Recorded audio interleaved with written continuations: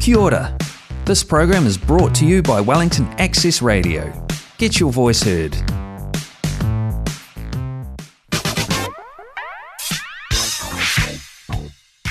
Collaborative Voices from Community Networks Aotearoa. Conversations and interviews on all kinds of subjects of interest to the community and voluntary sector. Listen up for Collaborative Voices from Wellington Access Radio.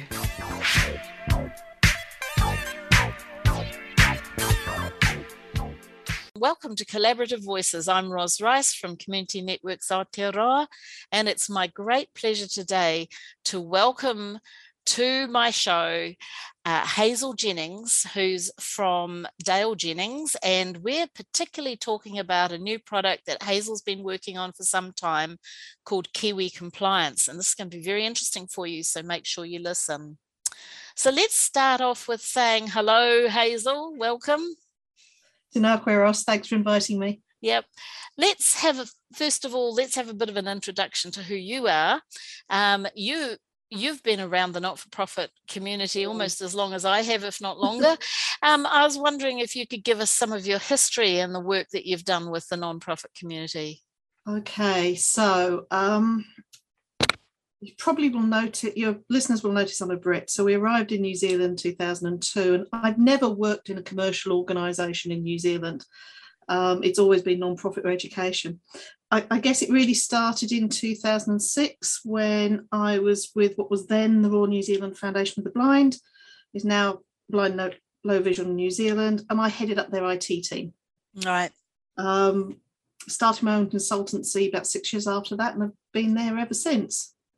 So I'm going to jump here to your own consultancy. Your company's called Jennings.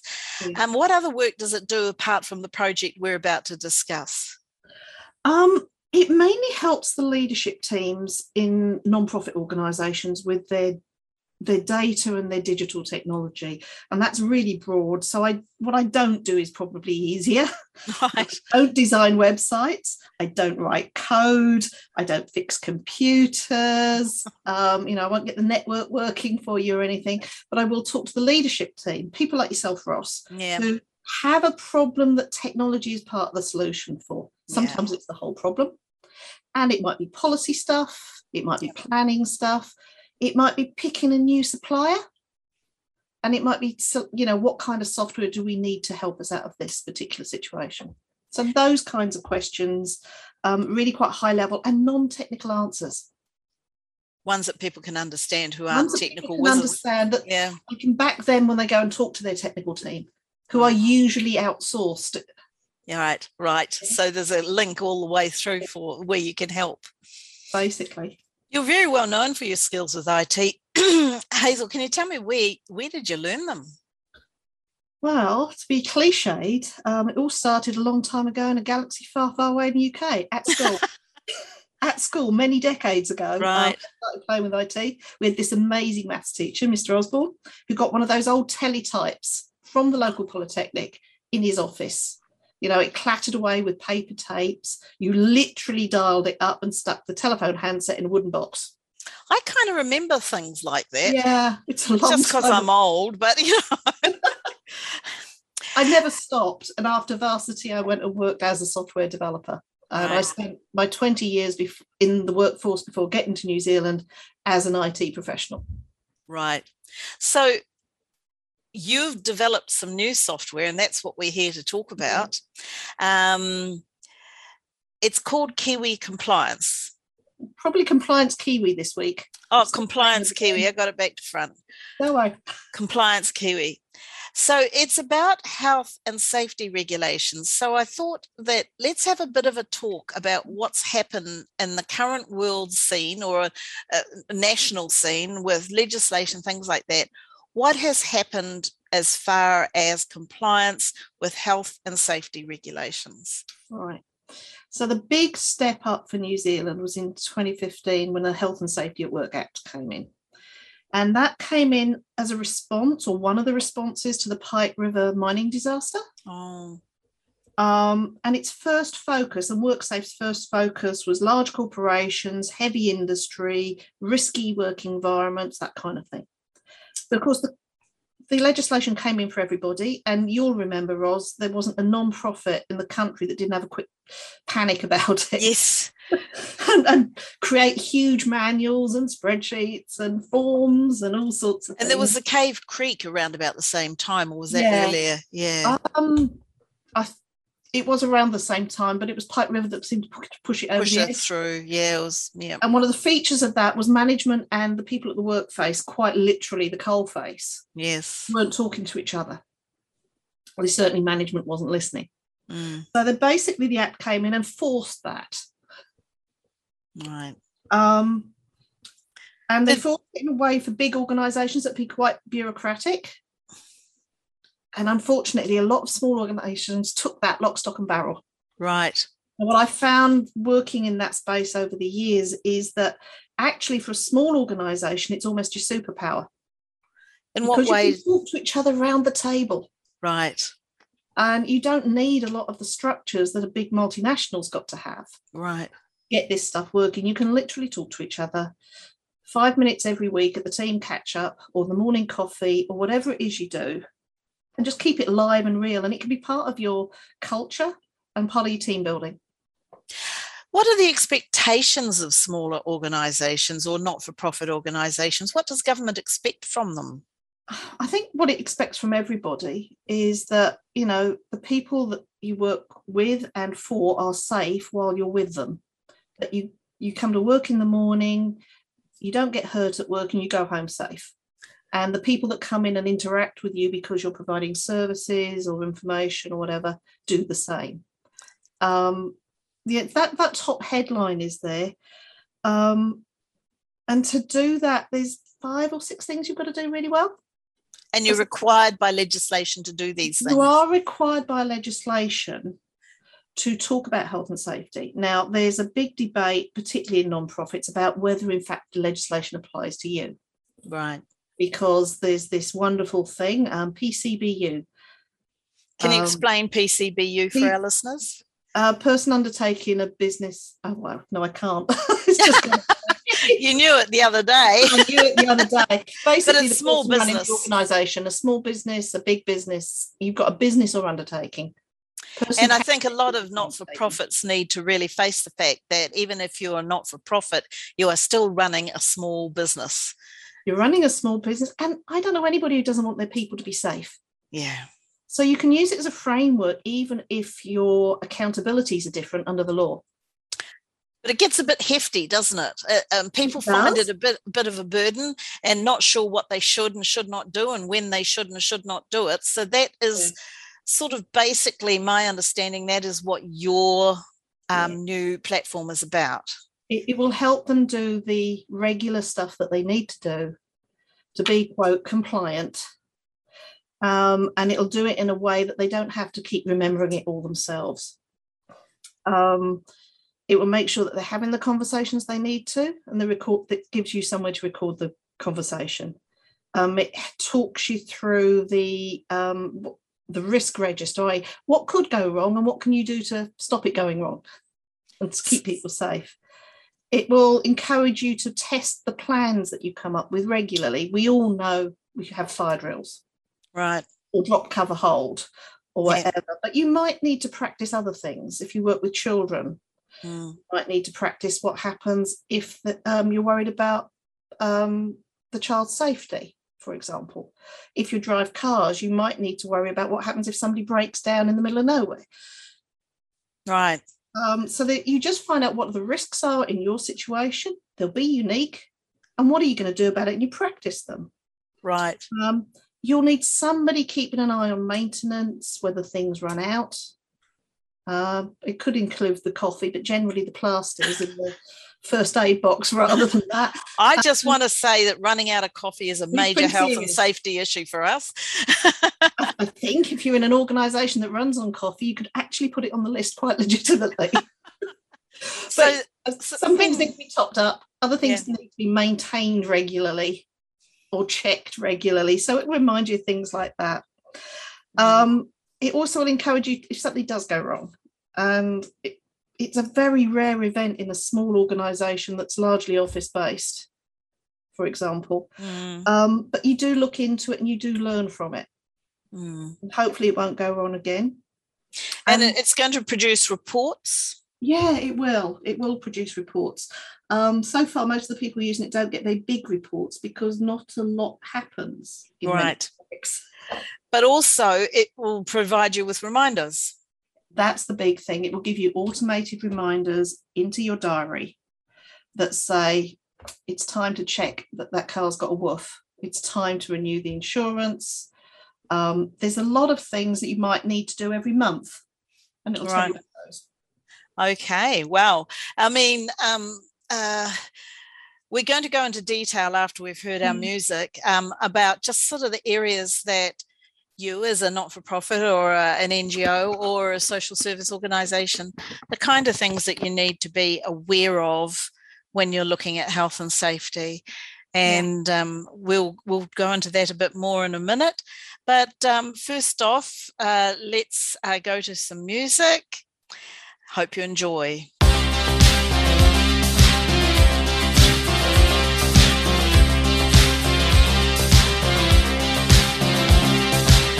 We can dance if we want to, we can leave your friends behind, 'cause your friends don't dance, and if they don't dance, well they're no friends of mine.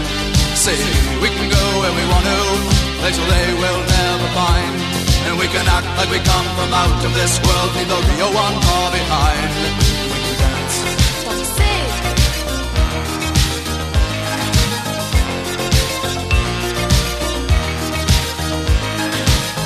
We can go if we want to, night is young and so am I, and we can dress real neat from our hearts to our feet and surprise them with a victory cry. Say, we can act if we want to, if we don't nobody will, and you can act real rude and totally removed, and I can act like an imbecile. Say, we can dance, everything's out of control. We can dance, we're doing it from pole to pole. We can dance, everybody look at your hands. We can dance, everybody's taking the chance. Safe to dance, oh it's safe to dance. Yes, it's safe to dance.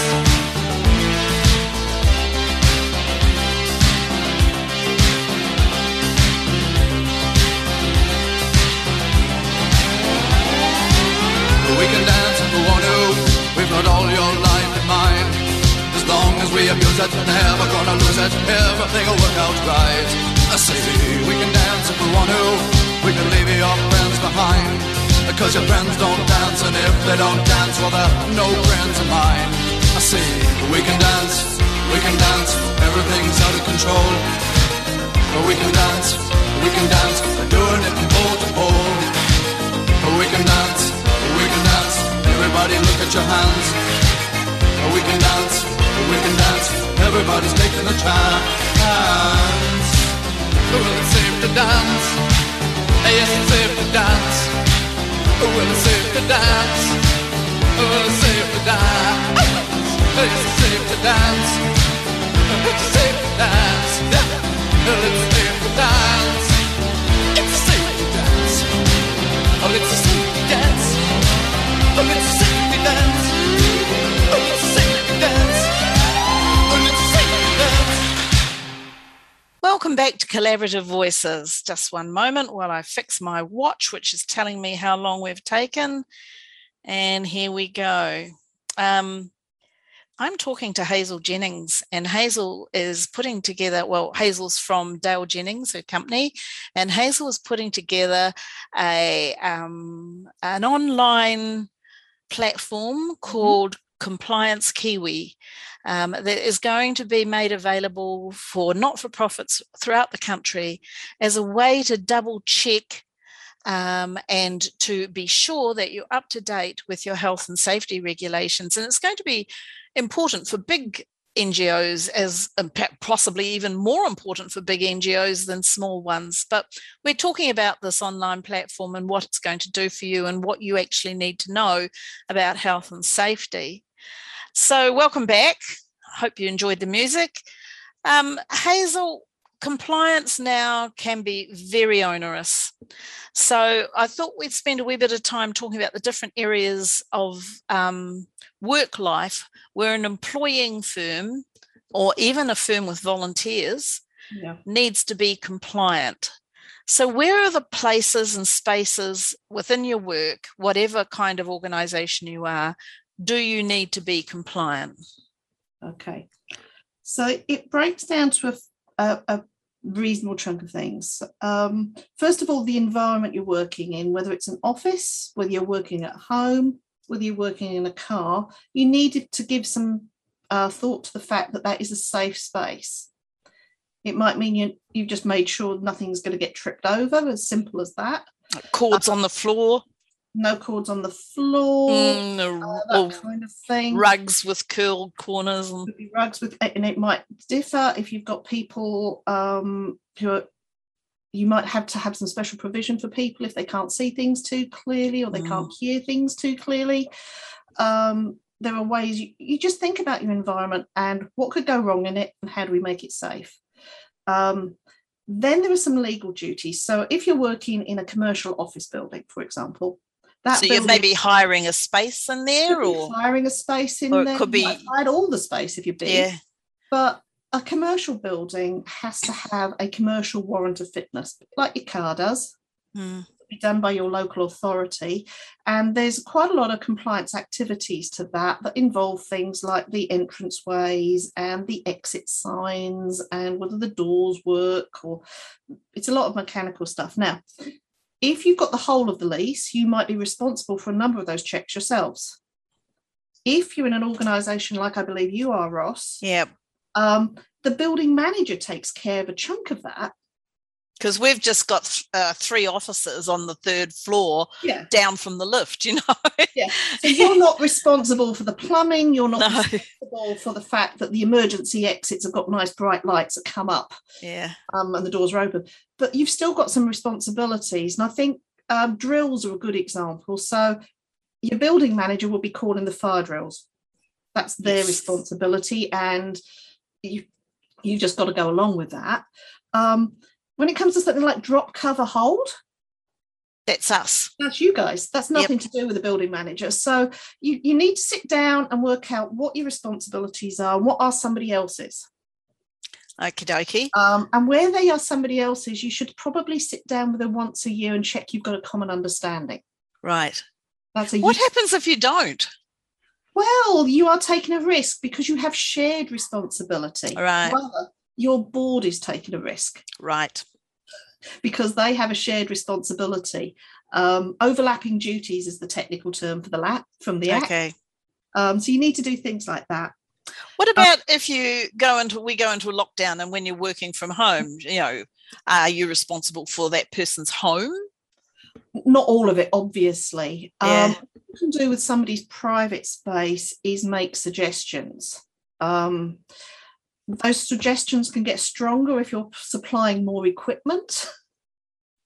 But the average not-for-profit may only be, in fact, asking somebody to use their home computer to come into a Zoom conversation.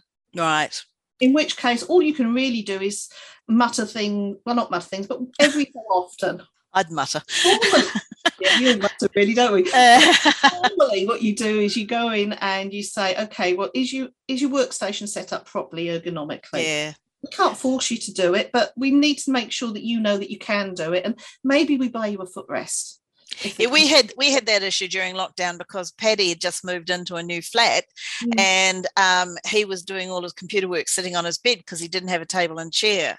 Yeah. So we made sure that he got a table and chair by now. He doesn't have to do that anymore. But I was quite concerned because that's really bad ergonomically for him.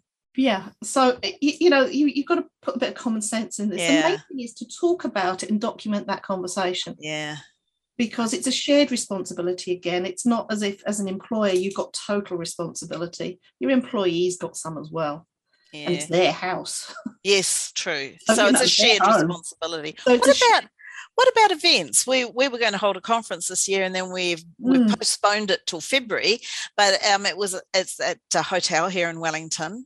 Yeah. Who's responsible there? Well, again, you've got overlapping duties. So you wouldn't be expected to design a fire evacuation process for the whole hotel. Right.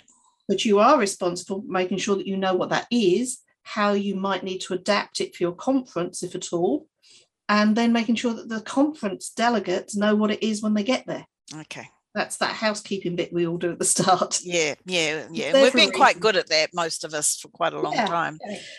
Most people are quite good at most of this stuff. The problem comes in remembering to do it and recording the fact that you have done it. Yeah. So if somebody tries to haul you over the line and say your conference was unsafe, you can prove that it wasn't, and you'd taken steps. You'd have taken steps. You'd have gone through a complete risk review for it. Right. Written that up. Does the risk review come through your, do you provide one? You can do, yeah. If it's the kind of things you need, we can actually have a template for it, and we would develop it with you, the organisation, personally, because it depends. There's it's a different with everyone. Your kind of conference and maybe a workshop that they repeat. Yeah. So let's just briefly divert into what actually people can expect if they purchased your product. Well, we can't be entirely sure. We're in beta trial at the moment. Yep. I developed it originally for a single client, and it developed over about 6 months. So I'm now working with a couple of organisations, and I'm thrilled to be able to work with Community Networks, Ross. Yep. To find out what's happened when you put it in all in one go. Yeah. So we're trialling it for you. You're trialling it for me, and we're setting up at the moment, because I never set up for my original client. Right. We just evolved it. Yeah. So taking it off the shelf and trying to put somebody into it. I've got 3 organisations, very different organisations, different sizes, looking at that. That'll help us work out some more generic stuff. It will also help us find the price points.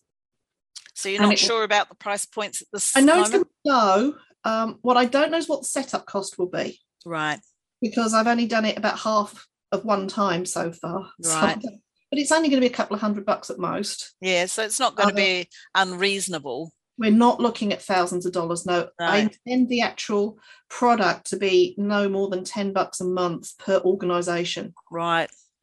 We might have to put some volume limits on that, but it'll be up at the hundreds of members of staff. The idea for a small organisation is a fixed price a month, and it doesn't matter how many people use it. Right. So you need your volunteers to use it. That would be ideal for a sports club, because you've got your reporting's on your smartphone. So all of those parents who help out can have the app. So that's good to know, having an app as well. A lot of people prefer to work through apps, so that's really great. It all works on the phone. And I mean, it's a secure piece of software. It's off the shelf stuff, so it's not like I cobbled it together in my back garden. It's an off the shelf piece of software that works really well with good security on it. But we can have a little app on the phone, and that's all most people use. You use it to ask questions, you use it to report hazards, and you use it to report incidents, and you use it to train those 3 things. So where are you at with the project right now? We're setting it up. We're setting up the standard thing for yourself and 2 other organisations. We will run it for a couple of months. We will do the specials. So in your case, we're looking very carefully at conference. In fact, I hope it will be visible at conference, because you can give it to your speakers. You can give the app to the people in each of those breakout rooms. Yeah. And that kind of thing. For everyone listening who are going, when is this conference? Because we're really interested in this. I'll just say that it's 24th and 25th of February, COVID willing. Yeah, COVID willing. Everything's COVID willing. And that has slowed me down a bit as well. For other organisations, we're paying, one of the other organisations is a medium-sized social service agency, where we're looking much more at some of the compliance things around consents and privacy. Right. Because there's a lot of child safety involved there that you guys aren't quite as involved with. No, that's right. We'll try that little bit, that flexing, just so long that I know I can deliver it and keep it going. Okay. Eventually, it'd be nice to go find funding so that this can be developed at sector level. Yes. But it always comes down to funding, doesn't it? It does come down to funding, but I'm hoping it's a cheap enough price point that people will be able to get it. And it's the sort of thing you can go to small grants like COGS for. Yeah. With a very definite proposal. Yeah. Our hopes. Well, yes, we're planning our own online learning modules and platform, which is getting close. And one of the things I'm going to be doing is visiting different philanthropic funding agencies to see what their appetite is for putting funding aside for these sort of things. So we might be able to do some work together on that. But at this point, Hazel, I'm going to have to say goodbye. We've run out of time. So everybody out there, keep listening for the product Compliance Kiwi, or register for our conference and come along and hear about it there.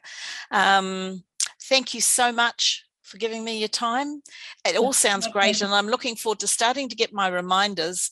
And then I have board meetings every 3 months, so I'm looking forward to have a printout report that I'm able to present to them instead of having to sit down and write all the little things like I almost tripped over the mat and things like that. It'll all come out in the wash in the reports. So looking forward to seeing how this all works, and hope everybody else sees the value of something like this. Thank you, Hazel, so much for your time. Thanks, Ross. Thanks for inviting me. That program was brought to you by Wellington Access Radio. Get your voice heard. Thanks New Zealand On Air for funding accessmedia.nz.